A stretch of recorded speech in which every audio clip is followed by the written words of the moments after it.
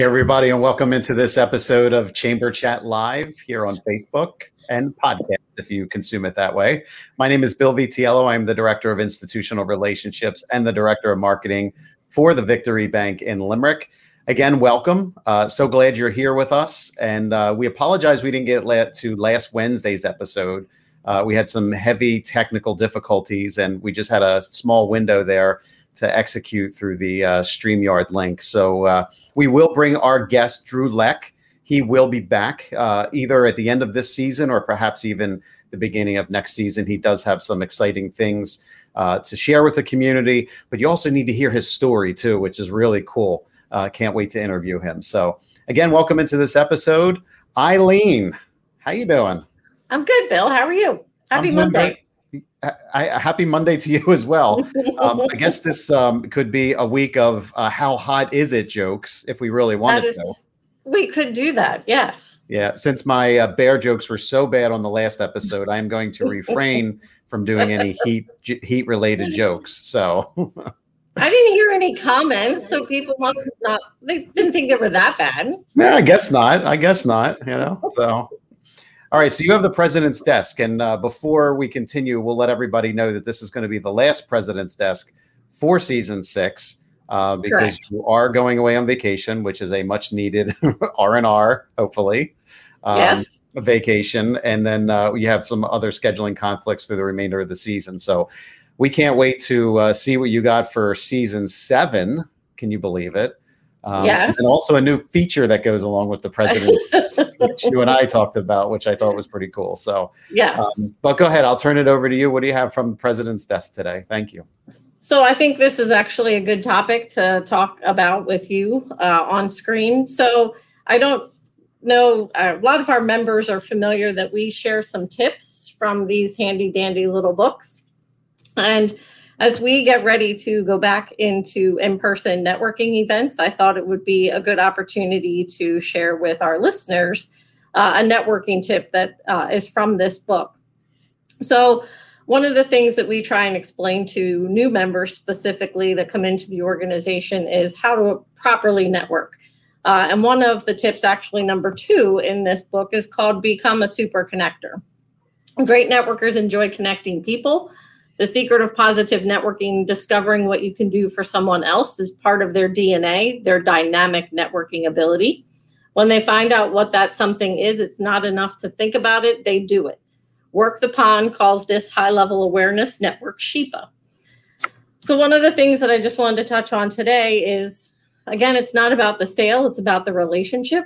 So I would encourage people as we go through July and we go through August and we get ready for the start of chamber events again, really kind of back into the regular momentum in September, that maybe they want to work on brushing up on their network a little bit before they start seeing people in person. So again, I think you've even mentioned this on a prior chamber chat while we were going through, these last 15 months of the pandemic, really reaching out and saying, what can I do for you? It's not about that sale and what you need out of that person. It can also be what you might be able to do for them, because that's the relationship that will last. And that's when somebody comes back to you when they do think of possibly needing your service. Because again, we all know people do business with people they know, like, and trust. And the only way to really build that up is to really become that super connector and really have people see value in being connected to you. And I know you are a super connector. You're very good at that. And people have mentioned it several times. I think some people have even mentioned it on the show. And even through social channels like LinkedIn, same process is available. And you can use tools like that to even do it. It doesn't have to be in person.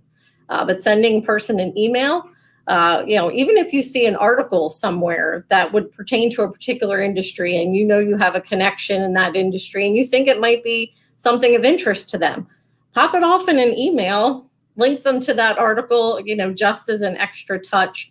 And I just encourage people to take the next 2 months and maybe set a goal for yourself to do one of those a week even.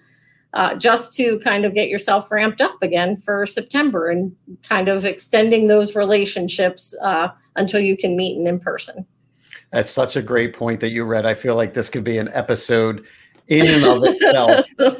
And I appreciate the compliment that you paid to me being a super connector. But I have to tell you, and again, if this is any incentive for some chamber members out there, I wasn't always a super connector. I started out actually really aggressive in some of the chambers that I was a part of. And I'm like, well, who can I introduce you to? Or who can you introduce to me? And hey, did you know we had a, X account and so on and so forth. And it came to a point in time where I got it. Like it was all about relationships. Okay. And I think that other part of being a super connector kind of came naturally as time went on. So I'm happy to do that. And I would encourage folks, if you have any reservations about going to these events or you feel uncomfortable or don't know how to quite approach it, contact somebody from the chamber, contact me. You can send me an email, give me a call, whatever you want to do.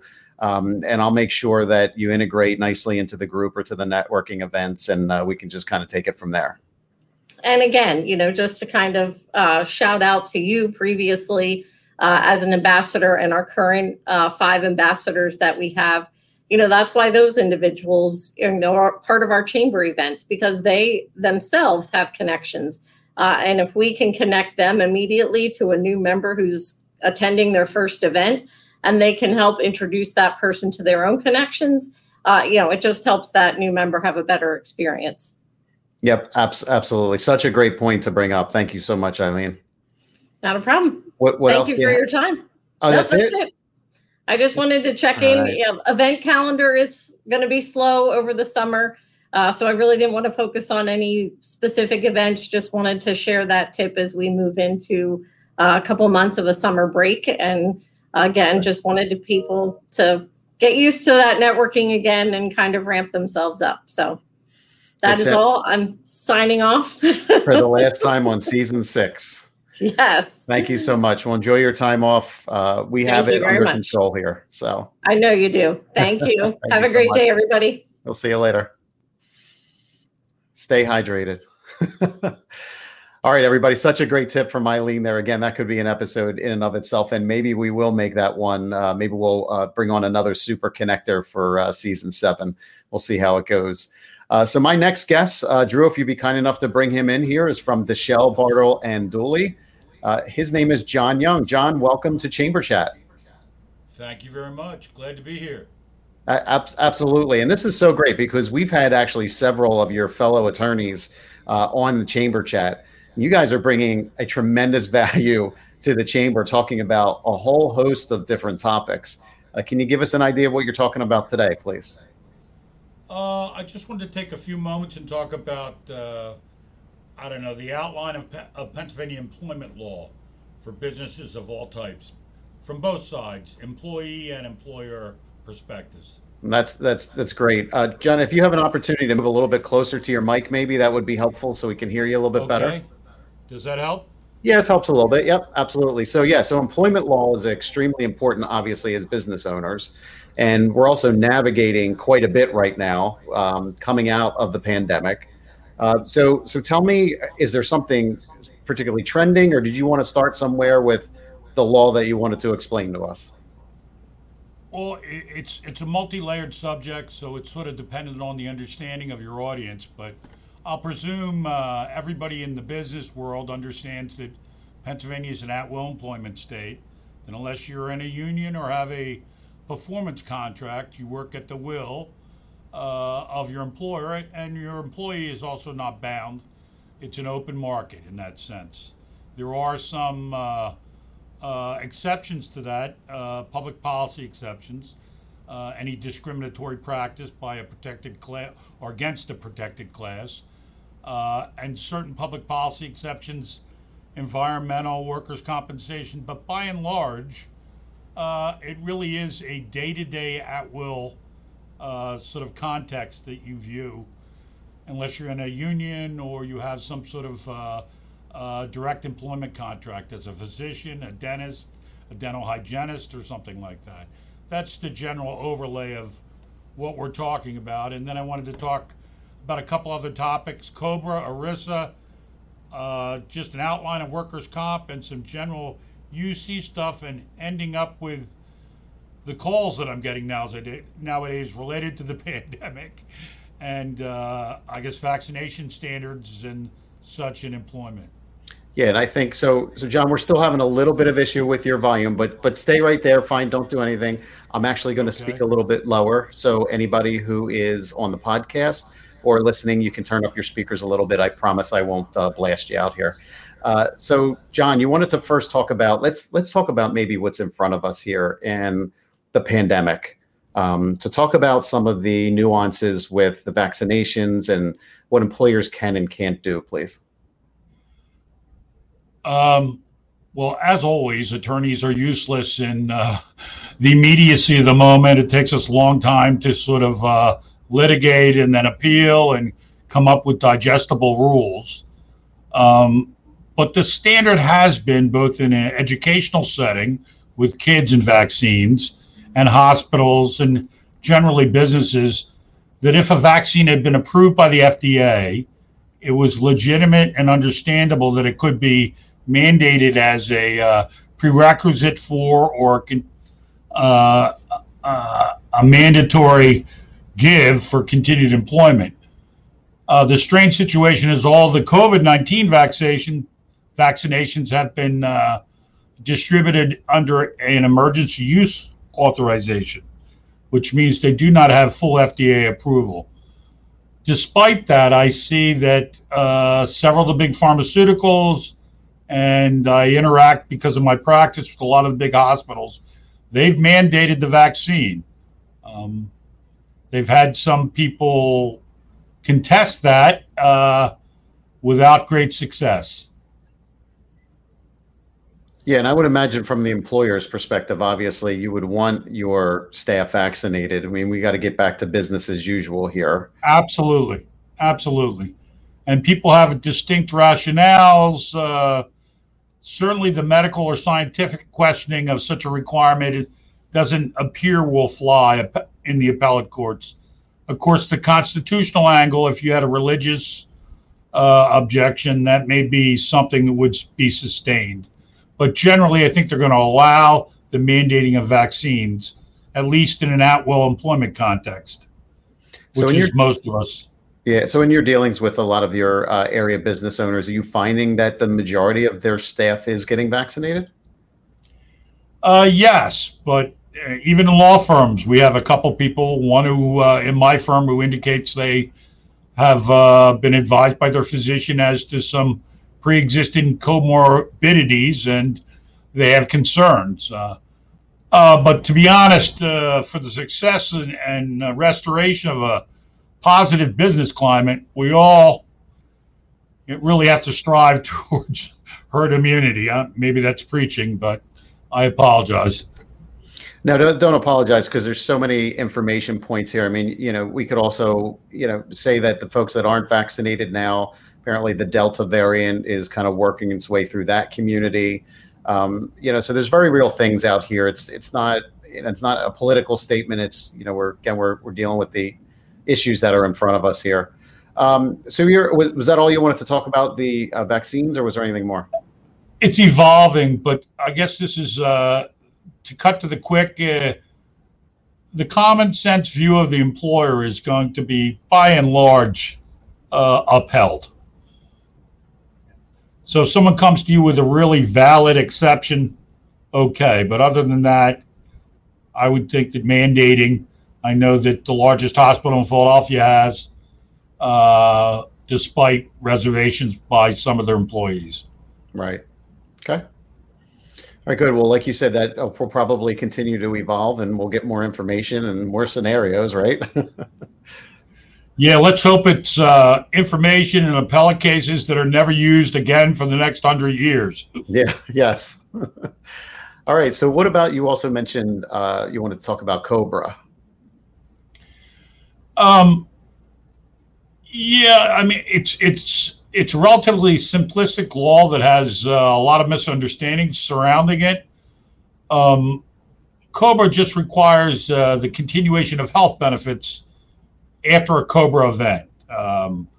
Maybe the death of the employee to his family if they were covered under your health insurance. Obviously, the termination or end of employment.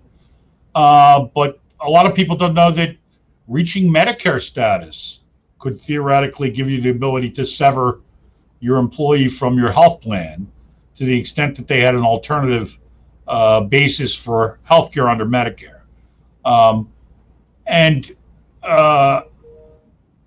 The only guidance given by the federal government with regards to regulations are it's 18 to 36 months, 18-month minimum, where they get the ability to participate in the health plan at the same premium rate. With them, of course, at their option, footing the full bill, where normally the employer is paying a great portion during the term of employment. Mm-hmm. So I would go ahead. Oh, that's all right. Go ahead. I was just going to say we're about halfway through the episode here. If anybody has any comments or questions for John, he's here. He's available to answer them. I'll be able to read them to you, John, if they do wind up popping on here. So again, you have a subject matter expert, an attorney here with Deshell, Bartle, and Dooley. So go ahead, John. What you wanted to continue? Let's jump around a little bit and talk about I guess what I consider the spectrum of things that come to me typically in the employment law context. Mm-hmm. Overtime. There are massive misperceptions about the Fair Labor Standards Act and overtime.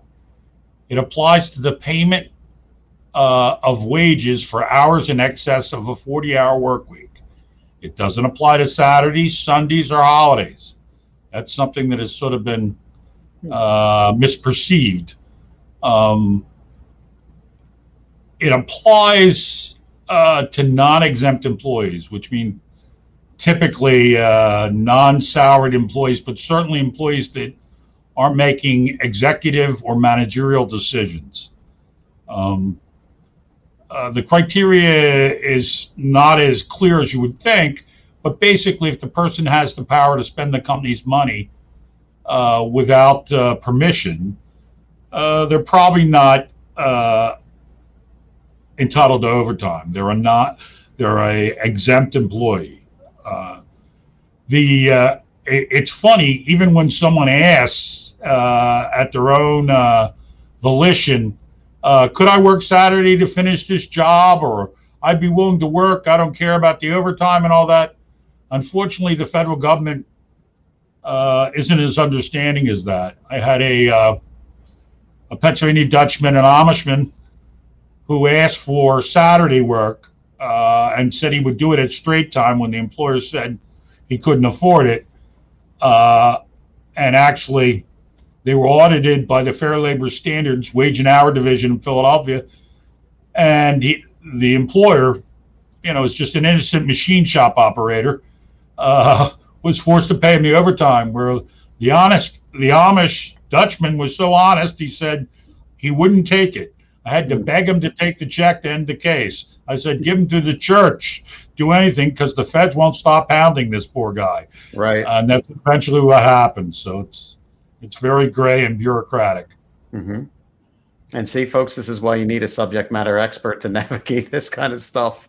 Believe me, as a business owner, I know there's so many different tentacles in your business, whether you're worried about inventory or it's marketing or personnel. This is just one of those tentacles that you have to put out there. And again, having a subject matter expert like John available is really, really good.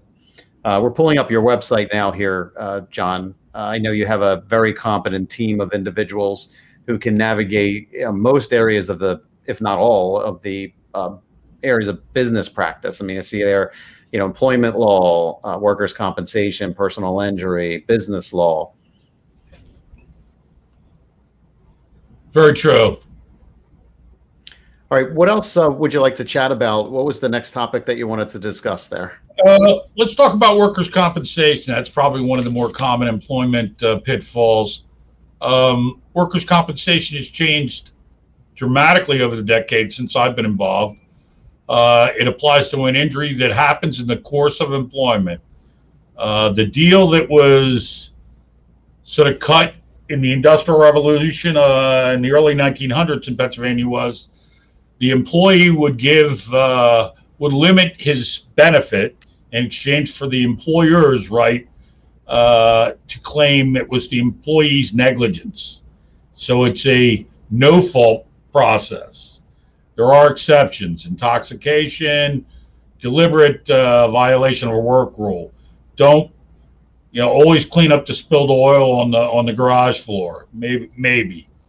An injury includes an aggravation, a permanent worsening of somebody's bad back, even if they came in with a bad back. The controls that have been broadened for the employer are that after the injury, first of all, you should really have a posted panel of potential treating physicians, because since 95, you control the first 90 days of treatment with reliable doctors of the employer's choice. And you should also mandate an absolute rule that they must report the injury before their end of the shift. Just giving you some degree of assurance that it did happen on the job. After the night, there used to be a binary thing where you had to accept the claim or not. Now you can accept it in a temporary way. You should be conversant with your insurance company to sort of understand their claims practice. And there are ways to mitigate premiums by creating safety committees and things of that nature. Boy, that notification tip is a big one. I remember, so I used to work in the supermarket industry, and it was very active. There was ovens and mixers and slicers and pallet, compactors and so on and so forth.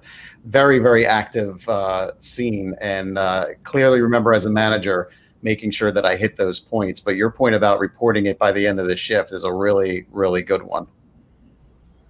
Yeah, I've on both sides, I've been in situations where the Monday morning reported back injury is, nebulous. Hopefully it's not related to a pickup football game in the neighborhood, or but you never know. Right. Well, with social media nowadays, you never know what you wind up finding out, right? Wow, do you? The pitfalls of social media is a whole another presentation. Yeah. But it's very true, and there seems to be some inability of many of the young to understand that it is broadcast in such a universal way. Sure. All right, so that was workers' compensation. What else did you want to chat about? Let's talk about unemployment compensation and its strange permutations over the COVID period. Obviously, a thing that always kind of confused me, and I was a human for, about 35 years before I became an attorney. So you made the attorney joke, not me. Yeah, I had to. I beat you to it. Yep. Anyway, unemployment is dependent on two factors. One, did you pay in, financial determination? And two, what was the nature of your separation from your latest job?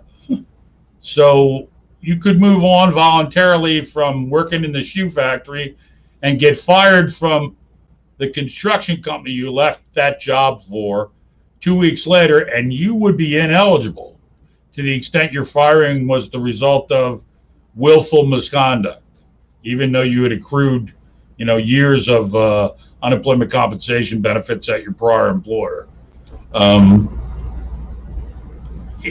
You really have to understand the nature of termination, and if you're really seeking to limit the unemployment, which often I tell employers not to, it's a relief valve that's cheaper than lawyers and litigation.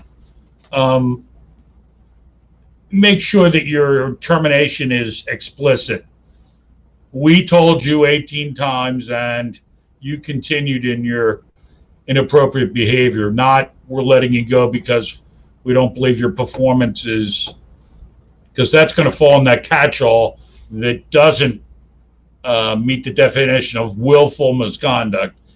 And a firing will, a layoff certainly will, a job elimination certainly will, but even a firing that is not based in willful misconduct is a valid reason to receive unemployment compensation benefits.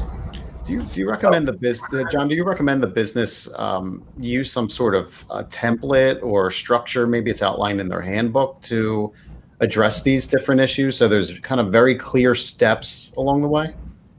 I think that's a really great idea. And if you have touch points which are absolutes as to behavior or as to work rules, they really should be outlined. Certainly, if you want to contest an unemployment compensation claim later down the line, if you show it in the handbook, and if you acknowledge receipt by a signature, I have reviewed the handbook upon employment, you're going to have a lot easier time. Gotcha. And I know some of the folks who are watching are probably solopreneurs, right? So have their own business. They're just a one-person shop. But as time goes on, you grow the business, then all of a sudden you have employees. This is excellent stuff to pay attention to. And again, folks like John, you bring them in to consult for you. So just have a few more moments left. John, what else would you like to chat about? At times it seems that today's most difficult employment issue is the obtaining of employees from the signs I see in Berks, Chester, and Montco up there. The bonuses, just unbelievable advertisements on 422 on the Turnpike. I don't envy someone. I know that we as a law office have had great problems, and I hope it's a temporary blip. I do know that a federal supplemental in Pennsylvania will only be applied to the PUA claims. PUA was Pandemic Unemployment Assistance. That was basically for the gig employees that couldn't prove a fixed source of employment income. So hopefully things will moderate as the summer goes, because it certainly seems that there are a lot of unfilled positions at every level. And I hope that's not something that sustains.